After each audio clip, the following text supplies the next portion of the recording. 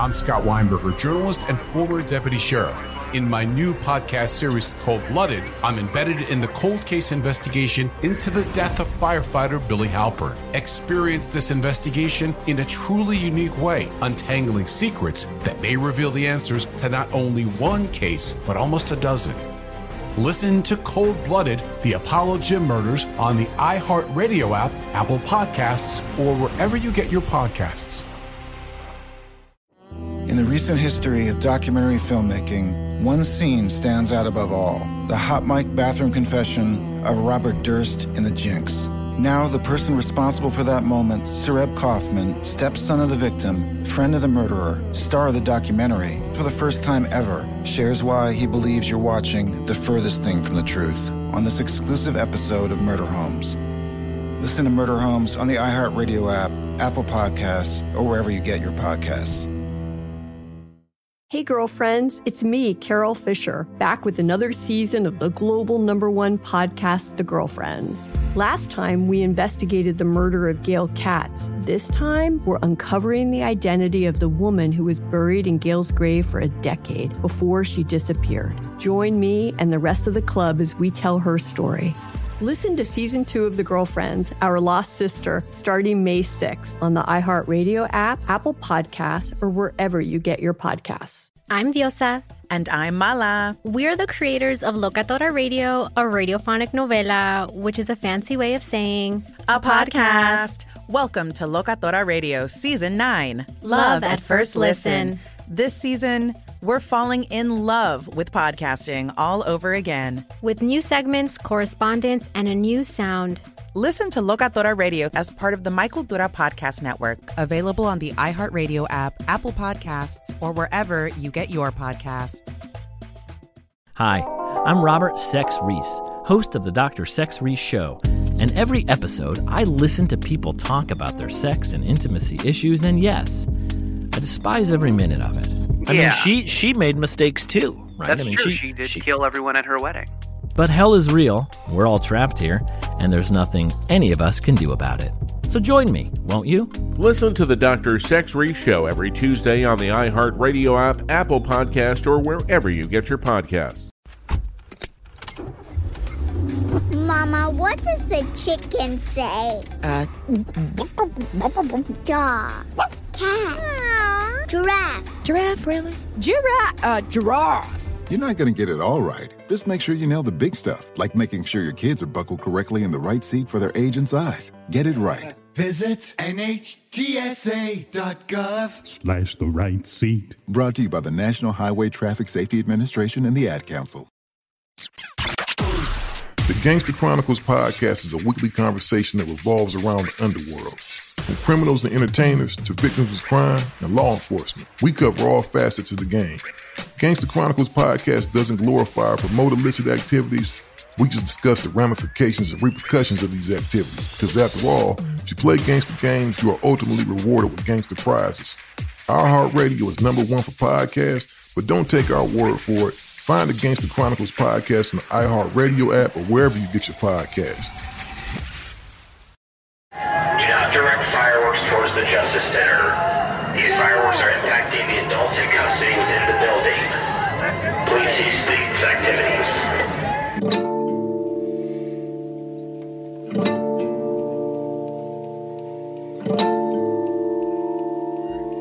Violence has a curious way of rendering you both more resilient to and less tolerant of more violence. By the start of July, every regular protester and press member in the city of Portland had seen dozens of flashbang grenades detonate within feet of their heads. In June alone, I was tear-gassed at least 60 times, and there are literally thousands of other Portlanders who endured similar barrages. We'd all run like hell from charging riot lines, which is an experience in and of itself. I've been to war zones on 2 continents, I've been shot at, and I've been shelled once, and I can honestly say that being bull-rushed by dozens of armored policemen ranks as among the most frightening things I've ever experienced. It's certainly less lethal than coming under sniper fire, but there's something uncontrollably panic-inducing about being chased by a wall of angry men who want to harm you. The lizard part of your brain starts firing. Panic rises up in the primal hinterlands of your brain. If you aren't careful, it takes over completely. And even if you do stay in control, the adrenaline coursing through your system, it'll make your hands shake. It'll blur the parts of your mind that make coherent thought possible. Portland protesters learned a lot through the month of June, but one thing they didn't quite figure out was how to stand up against a charging riot line.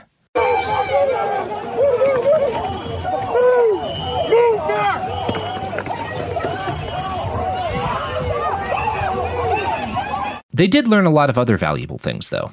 Tear gas went from something that instantly dispersed crowds to more of a moderate annoyance. Some of this was a product of people acquiring gas masks and respirators, but more of it had to do with people learning how to treat gas injuries, how to put out or throw back smoking canisters, and most importantly, how not to panic while choking on poison.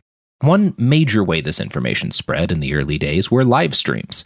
Conundrum, a blind journalist who recorded soundscapes of the Portland riots, recalls how she used live stream audio to train herself up before going out. I'd been, since like the first week, helping out in ways I can, sort of from behind the scenes, constantly. And it took until mid to late, because initially when all this started going down, here in Portland, I was like, how can I be involved? Logic brain is going, okay, Katie, you're blind, not safe for you to go out there. All of these reasons why a blind person probably running through clouds of tear gas, not the greatest idea you've ever had. And so it was like, okay, well, what are the other ways I can support the community at large and specific people who I know that are out there? Well, for one, I got that $1,200 stimulus check and I didn't need it. So I'm like, who needs gear?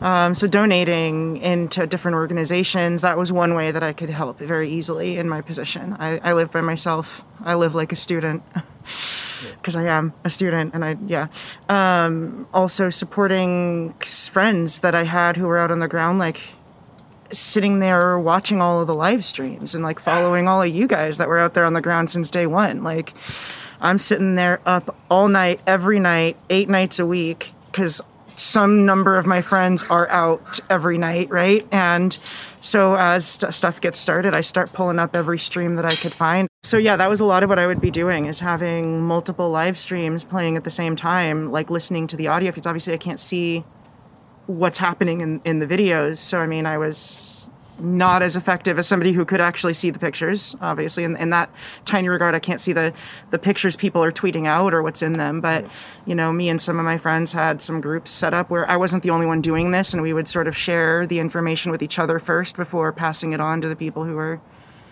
out and about, like, hey, guys, maybe stay away from 3rd and Madison. There's reports of fascists in a truck with U.S. flags. Like, don't go around. There's a guy with a gun.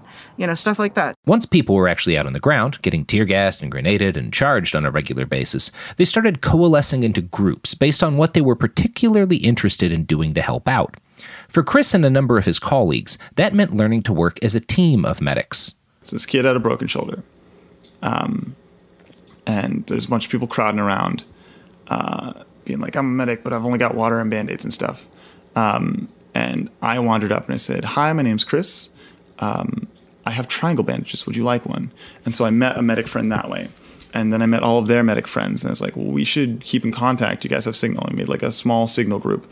And then I started to meet other medics and like get their Signal information. I met other medics that were doing the same thing. And so we all kind of, like everybody kind of met like 5 medics, and all 5 medics knew another 5 medics.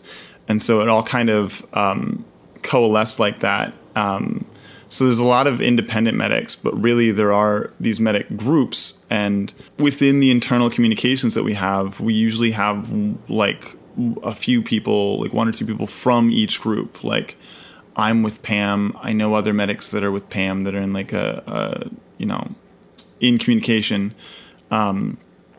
And then, there's the Ewoks, and we'll know some Ewoks. And if I can't get a hold of the Ewoks, I know somebody who can. If I can't get a hold of Rose Hips, I know somebody who can. And so we do all try and talk to each other. We try and talk to each other on the day of to make sure that, like we're all on the same page, because different medics have different styles. And then another reason that's so important is because, especially in emergency medicine, you're taught how to deal with like biohazard situations, things where you need to triage, things where there's a lot of patients at once. And there's a lot of people coming from different places to be medics. And you have to learn, who's above you, who's below you, so that you're not stepping on each other's toes and getting in each other's way. And so learning what everyone's scope of practice is was very important. And that's just kind of a standard question that we ask now. If you meet somebody that you haven't met and they're like, oh, I'm a medic, be like, oh, hey, cool. My name's Chris. I was trained as an EMT. If you don't mind me asking, what's your scope of practice? Because sometimes there are people who be like, oh, yeah, I've been taking care of my mom for like 5 years, but I have no formal training. And be like, all right, cool. I'm going to keep that in mind so that when something happens, I don't ask someone like, hey, grab my SAM splint and mold it for me. I can be like, hey, hold my flashlight, guy. Or sometimes, when a lot of people get tear gas, those people are really good because flushing eyes isn't hard, and I can teach somebody how to flush eyes. And that way, if we've got those people flushing eyes and then someone else has like a broken bone, I can deal with that. There were small emergent groups who brought shields, others who brought traffic cones and water jugs to douse tear gas, and others who showed up with food and protective gear to hand out to protesters. A number of disabled activists who did not feel they could safely participate in toe-to-toe confrontations with riot lines filled valuable logistic roles, making sure that frontliners had ample water, respirator filters, and food. Juniper was one of hundreds of people who took it upon themselves to see that the Portland protests were supplied with what they needed. I was able to feel like I could go and drop off supplies. Like I am a middle class, upwardly mobile white person, and I have some money, and there are people out on the front lines putting their bodies and lives on the line. And so I was like, I'm gonna go give some snacks to people and get some water and just some other protective equipment and things that I had that I knew could be useful. Other small groups helped coordinate aid and raise attention for actions online. One of these organizations was Pop Mob, or Popular Mobilization, who formed early on in the Trump administration after a series of disastrous and bloody dueling rallies between fascist and anti-fascist protesters in Portland. Pop Mob acted as a sort of unifying bridge for different local anti-fascist groups, with a focus on getting the word out to large groups of what they called everyday anti-fascists. These were people who weren't hardcore activists, but didn't want Nazis marching around their city. When Portland's BLM movement took off, though, Effie Baum and their colleagues at Pop Mob decided they should take a less visible support role. So mostly just retweeting things, and then when people would share events with us, boosting those events or boosting different affinity groups that were involved in the nightly protests, and really just kind of providing basically a signal boost to the people that were doing the organizing, and specifically like focusing only on trying to boost BIPOC-led efforts, especially given all of the conversation around white anarchists and co-opting the movement, or the media like to blame everything on white anarchists, which then takes away the autonomy and disempowers the people that were in fact organizing those events, and the very real anger and justified anger behind those events. And so we also did not want to contribute to that narrative in any way, shape, or form. So we really made a very intentional effort to operate exclusively in a supportive role. A lot of us were there many nights and continue to go out many nights, but the organization as a whole did not have an organizational presence. As organizers, one of the goals that we would have is pushing back against kind of this like white supremacist culture that we all participate in every day. And so that was one of the main reasons we did not want to take any kind of lead in the organizing, is because it's one thing when we are coming out and organizing against like Joey Gibson and Patriot Prayer, who, the Proud Boys and those groups target a lot of different marginalized and vulnerable populations from, many different groups. And so in a sense, you could look at it and say that the work is similar. But at the same time, I think that it's important for the people who are most affected to be the voices that people are hearing. And especially because we've seen how much that the media has latched on to trying to discredit those voices by painting it as angry white anarchists. As the days and weeks wore on, Portland protesters grew hardened and increasingly effective at standing up to police violence. Tear gas and grenades stopped working to disperse crowds. Pepper balls, little paintball-style projectiles filled with mace and fired from a paintball gun, likewise lost their effectiveness as shields became more common. Police bull rushes remained the most effective tactic for dispersing crowds, especially since, by late June, most of those crowds were quite small. Portland protesters started gathering on Telegram, an anonymous messaging app, in order to coordinate and pass on intelligence. During events, people would warn each other of police charges and the presence of riot trucks. Before and after events, they would dissect their performance and discuss ways to improve. Near the end of June, they started talking about how protesters might form their own shield wall, something that could stand up against police charges. Now, in between numerous nights of reporting on riots, my partner Elaine Kinchin spent hours browsing through those conversations and watching as people worked out how to defend themselves from charging officers. I'm going to throw you over to Elaine now, explaining how that process came together. Well, since the very beginning of the protest, there had been various diagrams that were circulating on the internet. A lot of them came from things that had been done in Hong Kong. So different diagrams of roles that protesters could take to more effectively protect each other. Some of those involved laser pointers and some of them involved shields or helmets or supply line stuff. And so those had been being circulated throughout all of June, both on protester Telegram channels and also on Twitter and other communication channels. And as the charges, the bull rushes and stuff really heated up and more people were being injured and the police brutality was becoming more intense, a lot of those discussions and how to effectively implement them would be happening after protests had wound down or during the day. And so I would follow and read through all sorts of different threads where people were posting images of how to do Roman-style turtle shell formations with overlapping shields, or could make an effective wall to block the people behind them from police munitions to more effectively protect all the peaceful protesters who are in the back. All these different emergent groups that form to handle different tasks within the movement are what is called affinity groups. This is a fairly old concept within anarchist organizing. Here, our friends at the Youth Liberation Front, or YLF, explain the context. Again, because President Trump and numerous right-wing media figures have repeatedly called for their imprisonment or execution, we've hired voice actors to reread the things they said to us rather than risk exposing their identities.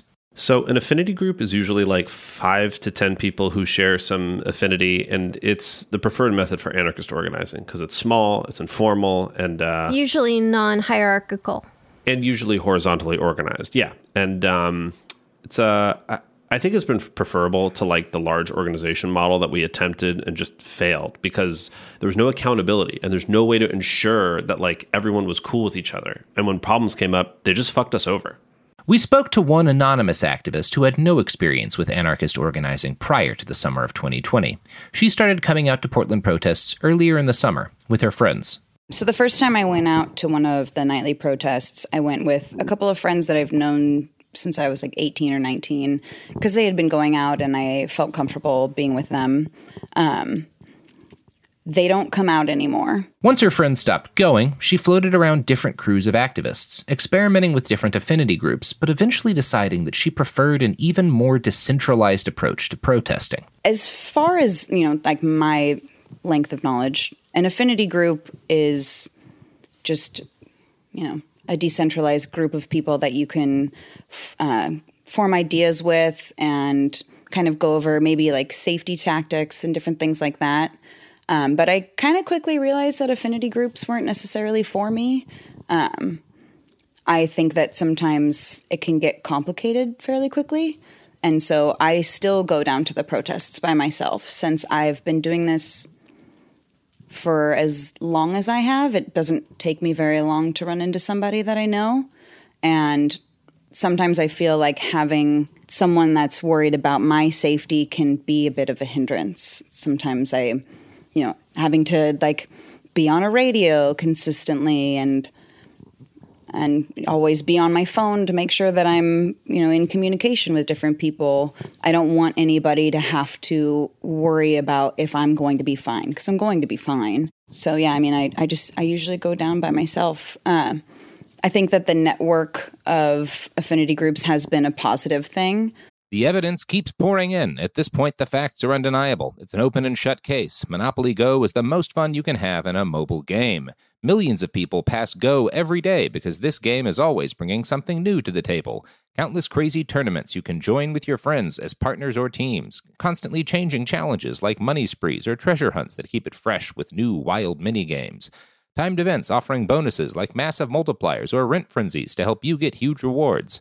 And there's so many rewards to discover. Rare stickers you can trade with friends to complete albums, delightful emojis to taunt people with when you raid their riches, unique playing pieces, and so much more. The verdict is in with Monopoly Go. There's something new to discover every time you play. So don't miss out. Go download it now for free on the App Store and Google Play. I'm Scott Weinberger, journalist and former deputy sheriff. In my new podcast series, Cold Blooded, The Apollo Gym Murders, I'm embedded in the cold case investigation into the death of firefighter Billy Halpern. It's just a shame, that they took him from us. Experience this investigation in a truly unique way, knocking on doors, uncovering new evidence, including the DNA of a potential killer. My name is Danny Smith. I'm a detective with Miramar Police Department. This is Scott Weinberger. We're actually reopening an old case, and your name came up. Untangling secrets that may reveal the answers to not only one murder, but almost a dozen. I thought they were going to kill me, so I kept my mouth shut and I didn't say anything. All these years, I didn't say anything. Listen to Cold Blooded, The Apollo Gym Murders on the iHeartRadio app, Apple Podcasts, or wherever you get your podcasts. Are you ready to fight back against crime? Hi guys, Nancy Grace here, host of podcast Crime Stories with Nancy Grace. I've dedicated my life to fighting crime and helping crime victims. For a decade, I prosecuted violent felonies, personally investigating, prosecuting, and covering literally thousands of cases. It's so easy to think it will never happen to me or my family, but that is simply not true.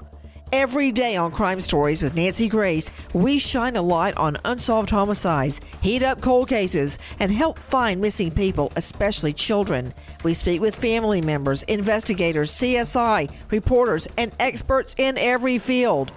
Every day is a mission. Every day is a chance to stop crime and keep one more person safe. Listen to Crime Stories with Nancy Grace on the iHeartRadio app, Apple Podcasts, or wherever you get your podcast. In the recent history of documentary filmmaking, one scene stands out above all: the hot mic bathroom confession of Robert Durst in The Jinx. Now, the person responsible for that moment, Sareb Kaufman, stepson of the victim, friend of the murderer, star of the documentary, for the first time ever, shares why he believes you're watching the furthest thing from the truth on this exclusive episode of Murder Homes. Listen to Murder Homes on the iHeartRadio app, Apple Podcasts, or wherever you get your podcasts. People that have been around and experienced the most have that information that they can share with one another. One major advantage of anarchist organizing tactics is that it makes anarchist groups harder to infiltrate and disrupt. Between 1956 and 1971, the FBI instituted a counterintelligence program, nicknamed COINTELPRO, at the orders of Director J. Edgar Hoover. The program was initially targeted at the U.S. Communist Party, but was quickly extended to all kinds of left-wing activist organizations, particularly the Black Panthers. Hoover's goal with COINTELPRO was to increase factionalism, cause disruption, and win defections. He wanted to spread such terror among left-wing activists that none of them would again walk into a meeting without feeling like there must be FBI agents in the room. COINTELPRO was incredibly successful, and while the program officially ended in 1971, the tactics the FBI pioneered in this period have been used by a variety of law enforcement agencies ever since. Even organizations like the Portland chapter of the Black Panthers, whose more radical programs included free breakfast for neighborhood kids and dental care for all, earned the ire of COINTELPRO. In an interview last year, chapter co-founder Kent Ford recalled a journalist sharing with him plots from the FBI to poison the produce the Panthers would use to feed hundreds of kids every morning. As a result, it is impossible to take part in any kind of mass anti-government action and not feel like there are probably federal agents in your midst. We crooked.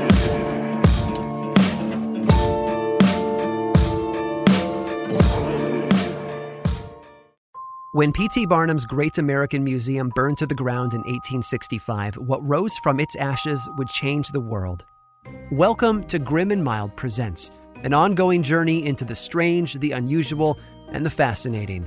For our inaugural season, we'll be giving you a backstage tour of the always complex and often misunderstood cultural artifact that is the American Sideshow. So come along as we visit the shadowy corners of the stage and learn about the people who were at the center of it all. In a place where spectacle was king, we will soon discover there's always more to the story than meets the eye. So step right up and get in line. Listen to Grim and Mild Presents now on the iHeartRadio app, Apple Podcasts, or wherever you listen to podcasts. Learn more over at grimandmild.com/presents. The Gangster Chronicles podcast is a weekly conversation that revolves around the underworld. From criminals and entertainers to victims of crime and law enforcement, we cover all facets of the game. Gangster Chronicles podcast doesn't glorify or promote illicit activities. We just discuss the ramifications and repercussions of these activities. Because after all, if you play gangster games, you are ultimately rewarded with gangster prizes. iHeartRadio is #1 for podcasts, but don't take our word for it. Find the Gangster Chronicles podcast on the iHeartRadio app or wherever you get your podcasts. I'm Eve Rodsky, author of the New York Times bestseller Fair Play and Find Your Unicorn Space, activist on the Gender Division of Labor, attorney, and family mediator. And I'm Dr. Aditi Narukar, a Harvard physician and medical correspondent with an expertise in the science of stress, resilience, mental health, and burnout. We're so excited to share our podcast, Time Out, a production of iHeart Podcasts and Hello Sunshine. We're uncovering why society makes it so hard for women to treat their time with the value it deserves. So take this time out with us. Listen to Time Out, a Fair Play podcast on the iHeartRadio app, Apple Podcasts, or wherever you get your podcasts. Organizing by affinity groups helps to negate some of the advantages the state has. It's impossible to know that any masked group of hundreds of people doesn't include undercover cops, but it is very possible to know that you and your 4 or 5 close buddies aren't cops. The only organizing that occurs in the open at a large-scale event is very basic and not legally incriminating, i.e., we're gathering at this park at 8 p.m., hearing speeches, and then marching at 9. On most occasions, either a specific organizer will pick the direction for that week's march, or a vote will be taken as to the destination. The decision to take part in any illegal activity, acts of property destruction and the like, is made by these small, independent affinity groups and sometimes just individuals on their own. Often only 2 or 3 groups out of a 300-person march will actually engage in serious law-breaking. The others are there to shout, wave signs, and stand up to confront the police when they inevitably arrive. This method of organization does have a number of weaknesses, which we will discuss in subsequent episodes, but it has proven more resilient to state surveillance than being part of an organization with a strict hierarchy. One major aspect of this is that many more dedicated Portland protesters take something called security culture very seriously. Here's the YLF again. Security culture. Security culture, I think, it's interesting. The risks you are taking and what precautions you need to take to be safe were because not every risk is going to have the same consequences. And so it's being able to judge those. And if you do something that's questionable, possibly illegal, don't talk about it. Don't incriminate yourself. Keep your mouth shut.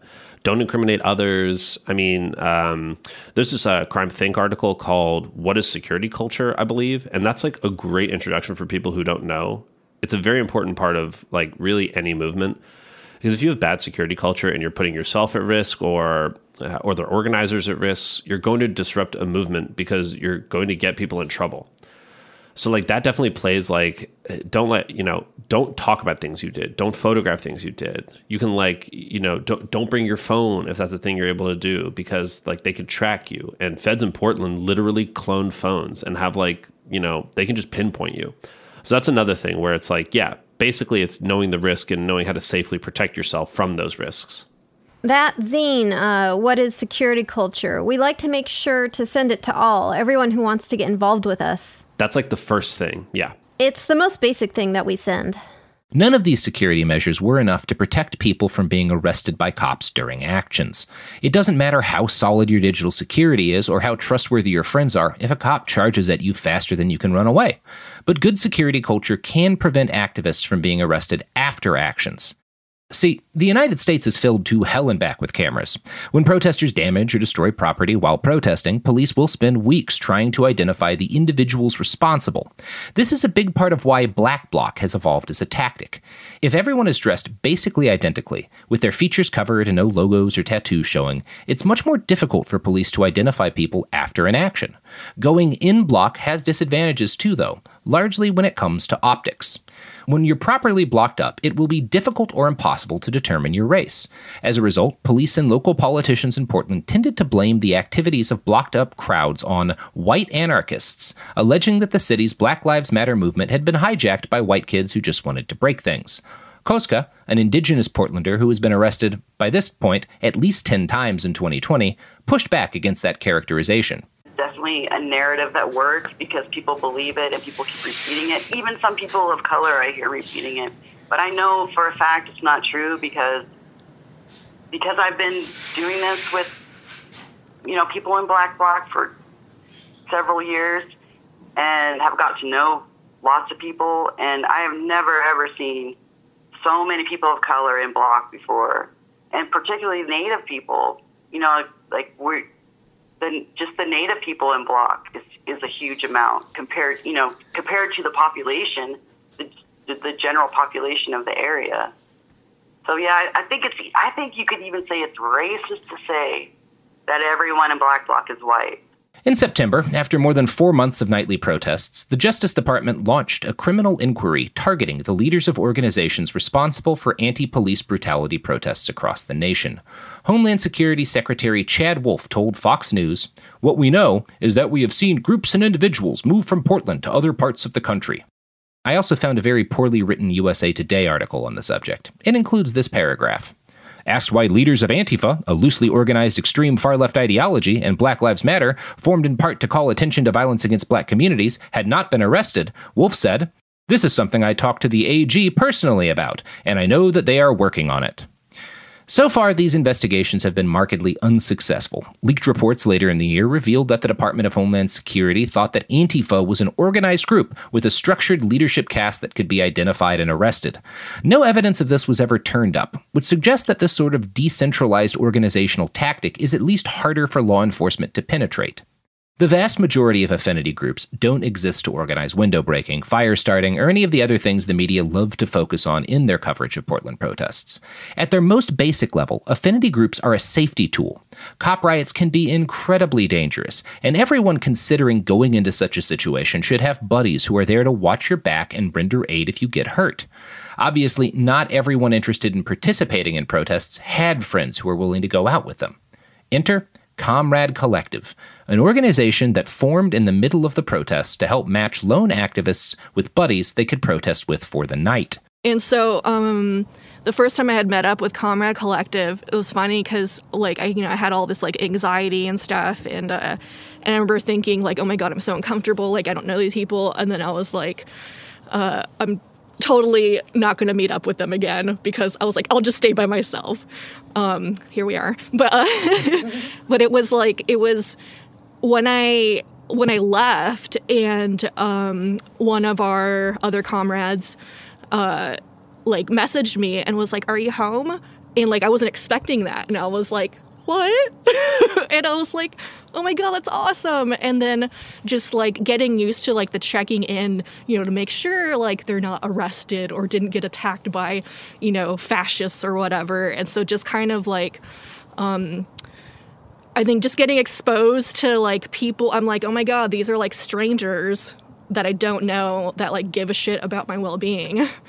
And so that kind of in turn makes you care more about yourself, like, and then also want to do the same for others.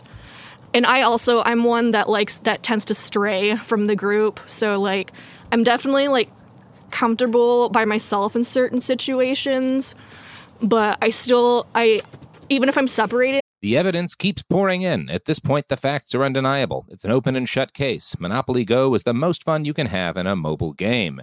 Millions of people pass Go every day because this game is always bringing something new to the table. Countless crazy tournaments you can join with your friends as partners or teams. Constantly changing challenges like money sprees or treasure hunts that keep it fresh with new wild mini-games. Timed events offering bonuses like massive multipliers or rent frenzies to help you get huge rewards.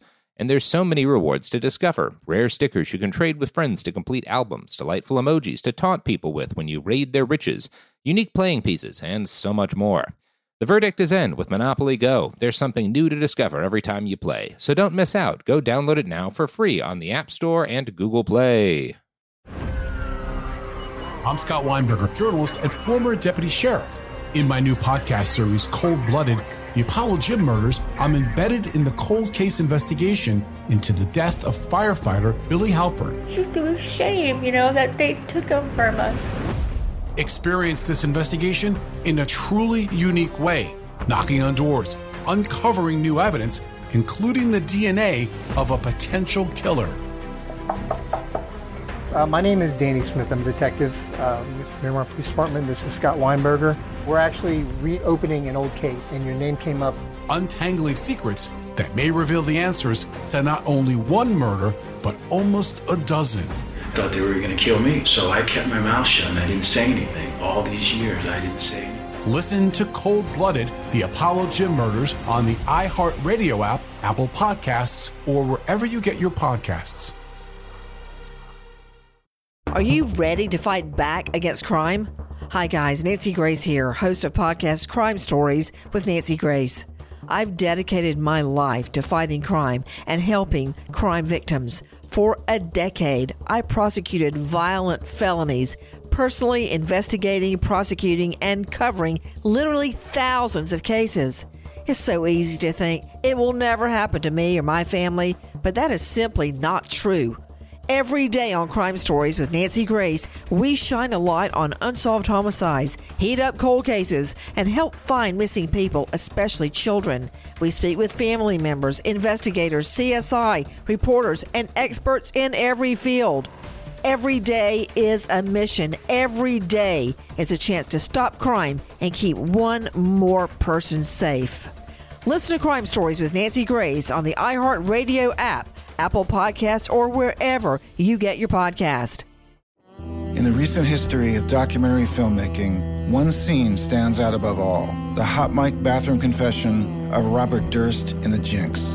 Now, the person responsible for that moment, Sareb Kaufman, stepson of the victim, friend of the murderer, star of the documentary, for the first time ever, shares why he believes you're watching the furthest thing from the truth on this exclusive episode of Murder Homes.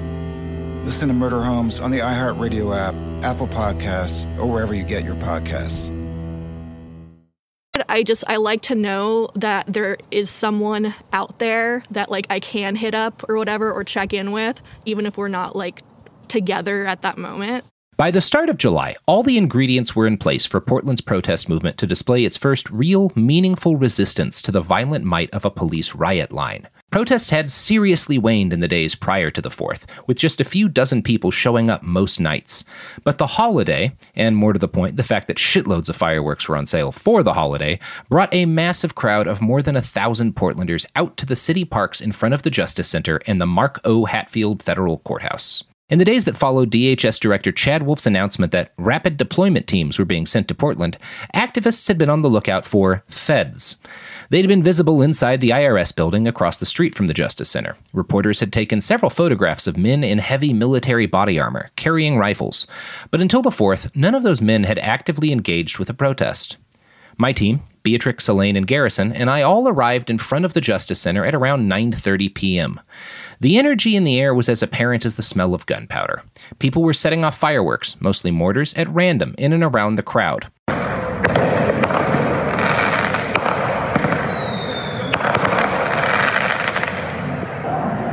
We hated it at first. After weeks of being repeatedly flashbanged by cops, we were all just ridiculously on edge. The first thing I saw upon arrival was a pile of American flags burning in a concrete pit that had once held a massive elk statue. For several nights in a row, protesters had set fires in and around the elk statue, not out of anger, but out of a desire to stay warm and, one assumes, for the joy of setting fires. Eventually, the city removed the elk out of fears that it might collapse and injure somebody. Protesters loved the elk statue, though, and began constructing a series of facsimile elk statues.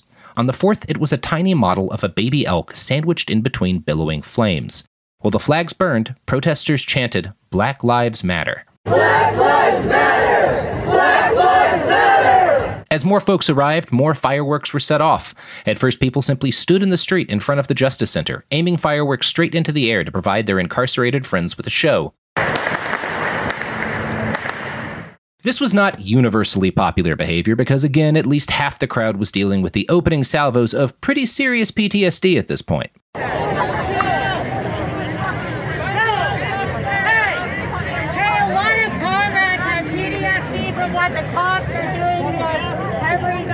Of course, the fireworks continued, and once they hit a certain frequency, everyone's brains kinda got numb to the effect. If I can be honest, it started to be fun.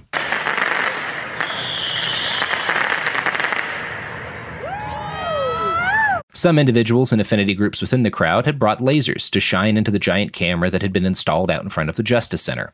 By 10:15 p.m., the fireworks usage had grown more militant, and people were shooting dozens of commercial-grade fireworks straight into the Justice Center, breaking several windows.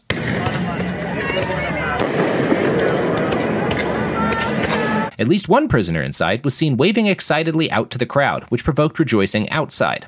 The fireworks barrage continued, with protesters aiming occasional salvos at the federal courthouse, too. At around 10:35 p.m., the police finally showed up. Do not direct fireworks towards the Justice Center. These fireworks are impacting the adults in custody within the building. Please cease these activities. We crooked.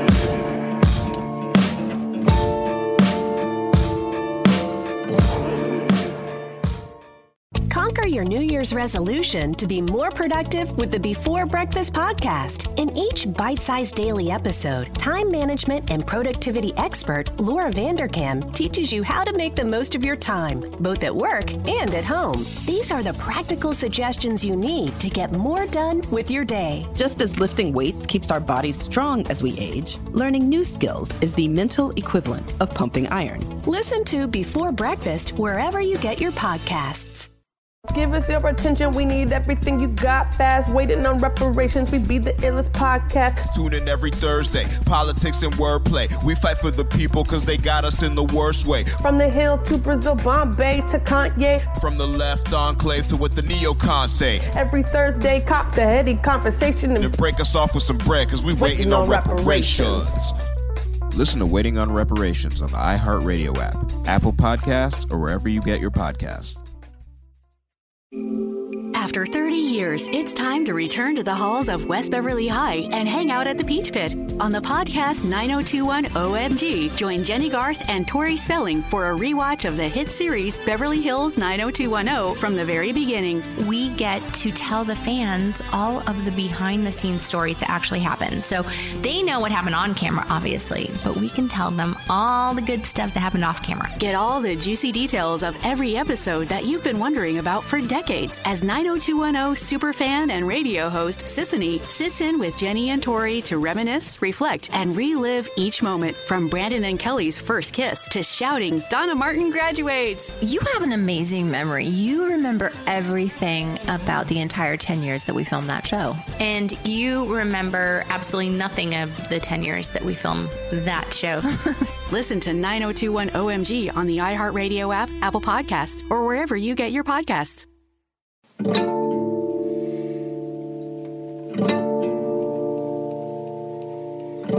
Virtually all the people out on the 4th were, by this point, hardened to police violence. They'd been trained by weeks in the streets to do exactly the opposite of whatever the police LRAD told them to do.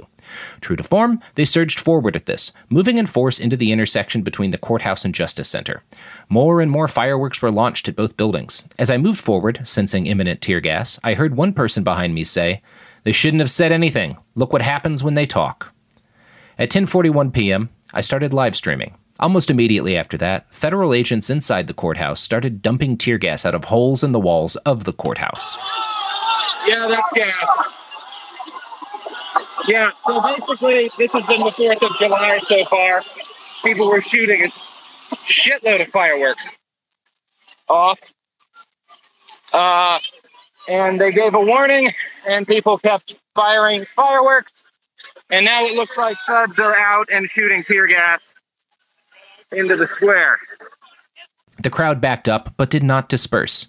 Instead, they retreated to the parks, washed each other's eyes out, and continued to shoot fireworks at both buildings. After a few minutes, they marched forward again into the intersection.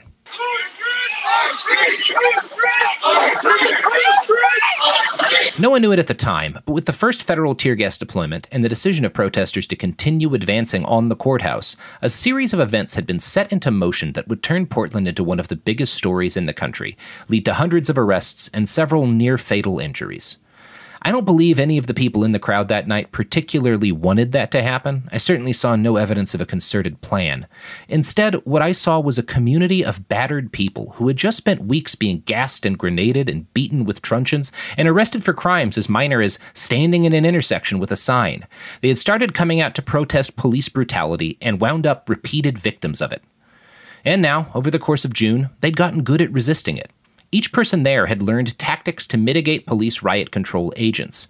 They'd come to trust their fellow Portlanders. And now, finally, there were enough of them out again to put up serious resistance to the cops. And they had sacks full of commercial-grade fireworks to throw back at the thin blue line shooting grenades at them. With all that psychic weight behind them, there was simply no way this crowd was going to back down to the demands of police or federal agents. Instead, the mass of Portlanders swarmed the front steps of the federal courthouse that had just gassed them. They began launching fireworks directly into its facade, shattering some of the windows higher up. The street-level windows were all covered in plywood, and those plywood walls had several hinged slits on them that federal agents inside could flip open to shoot from. I started calling them murder holes, after similar features built into medieval castles. The term stuck. Minutes went by. Federal agents would occasionally fire pepper balls into the crowd, but 11 p.m. came and went without another major show of force. At around 11:05, the police started dumping gas or smoke out of the side door of the Justice Center. The feds dropped more gas out too, but instead of dispersing, the crowd moved back in an orderly fashion. Frontliners with umbrellas and shields moved to the front and deflected pepper balls, while medics washed out eyes and people with gas masks and respirators ran into the cloud to throw more fireworks at the courthouse. Lots of gas. They were kind of just dropping it out of the window. Oh, you see another firework going off there? The whole situation evolved into something very much like a siege. Yeah, you can see here one of the murder slits. That's an old medieval term, I think. So that's where they're shooting out from at people.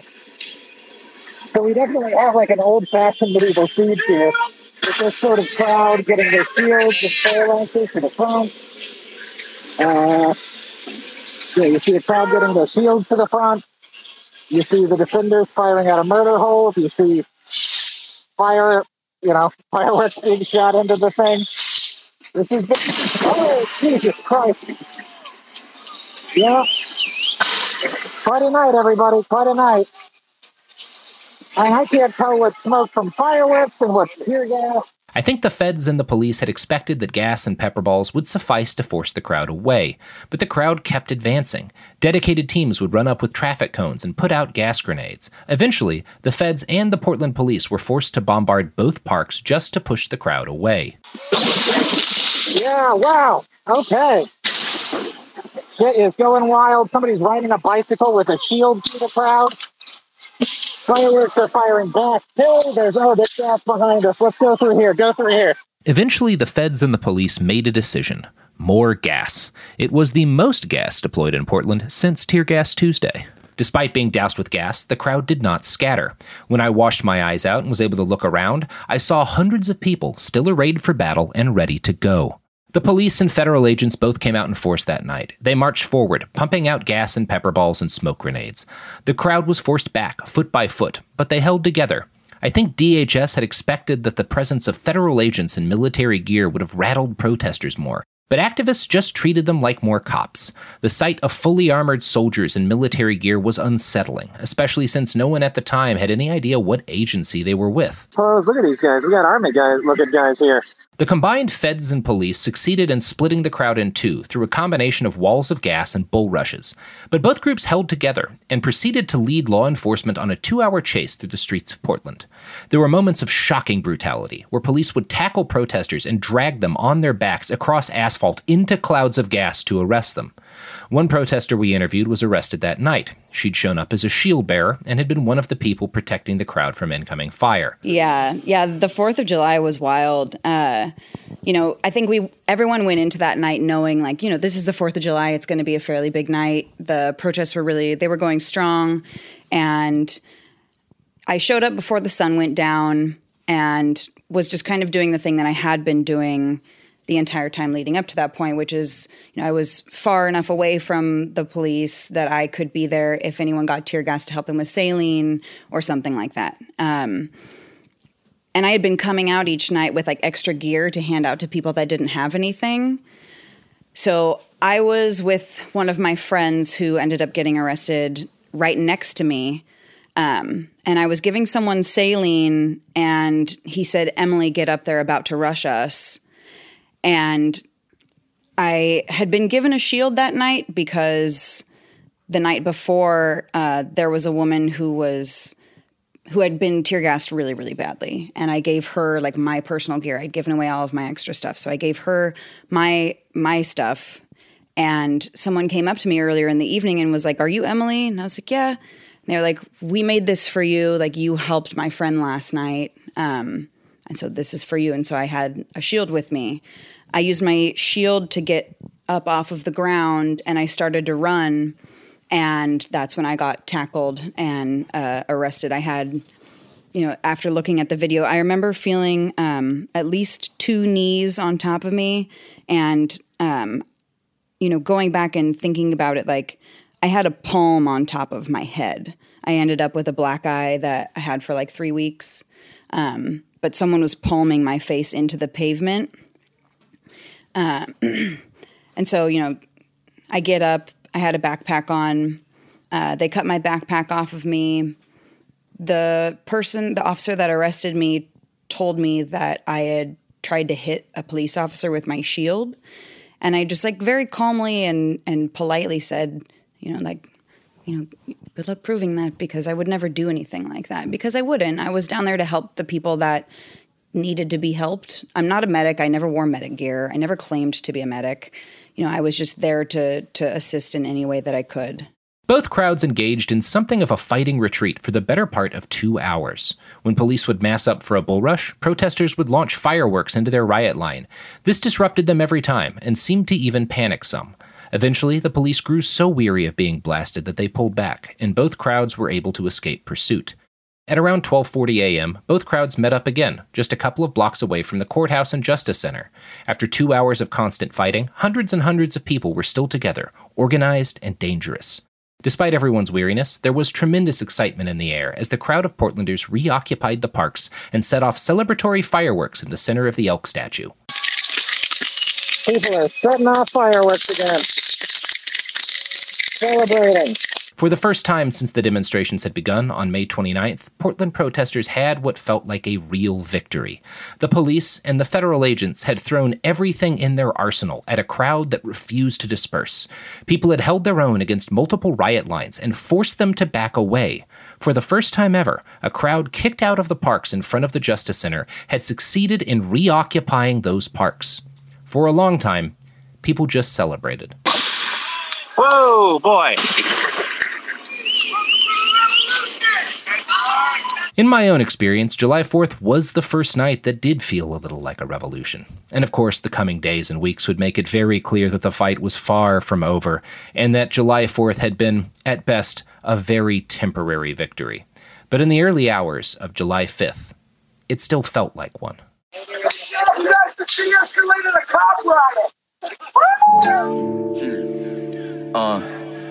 Word to grandpops who couldn't fathom the Obamas. I don't hate America, just the man she keeps her promises. 20 teens looking like the 60s, it's crazy. A nationwide deja vu, what my people supposed to do. Go to schools named after the Klan founder.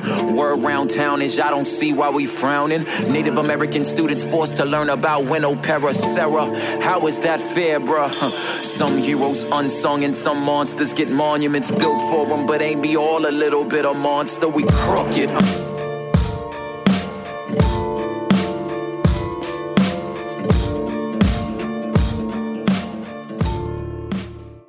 Give us your attention, we need everything you got fast. Waiting on reparations, we be the illest podcast. Tune in every Thursday, politics and wordplay. We fight for the people cause they got us in the worst way. From the Hill to Brazil, Bombay to Kanye. From the left enclave to what the neocons say. Every Thursday, cop the heady conversation. And break us off with some bread cause we waiting on reparations. Listen to Waiting on Reparations on the iHeartRadio app, Apple Podcasts, or wherever you get your podcasts. Hi, I'm Robert Sex Reese, host of the Dr. Sex Reese Show. And every episode, I listen to people talk about their sex and intimacy issues, and yes, I despise every minute of it. I mean, she made mistakes too, right? That's I mean, true. She did kill everyone at her wedding. But hell is real, we're all trapped here, and there's nothing any of us can do about it. So join me, won't you? Listen to the Dr. Sex Reese Show every Tuesday on the iHeartRadio app, Apple Podcast, or wherever you get your podcasts. What's up, guys? I'm Rashad Bilal. And I am Troy Millings, and we are the hosts of the Earn Your Leisure podcast, where we break down business models and examine the latest trends in finance. We hold court and have exclusive interviews with some of the biggest names in business, sport, and entertainment. From DJ Khaled to Mark Cuban, Rick Ross, and Shaquille O'Neal. I mean, our alumni list is expansive. Listen in as our guests reveal their business models, hardships, and triumphs in their respective fields. The knowledge is in depth, and the questions are always delivered from your standpoint. We want to know what you want to know. We talk to the legends of business, sports, and entertainment about how they got their start and, most importantly, how they make their money. Earn Your Leisure is a college business class mixed with pop culture. Want to learn about the real estate game? Unclear as how the stock market works? We got you. Interested in starting a trucking company or a vending machine business? Not really sure about how taxes or credit work? We got it all covered. The Earn Your Leisure podcast is available now. Listen to Earn Your Leisure on the Black Effect Podcast Network, iHeartRadio app, Apple Podcasts, or wherever you get your podcasts.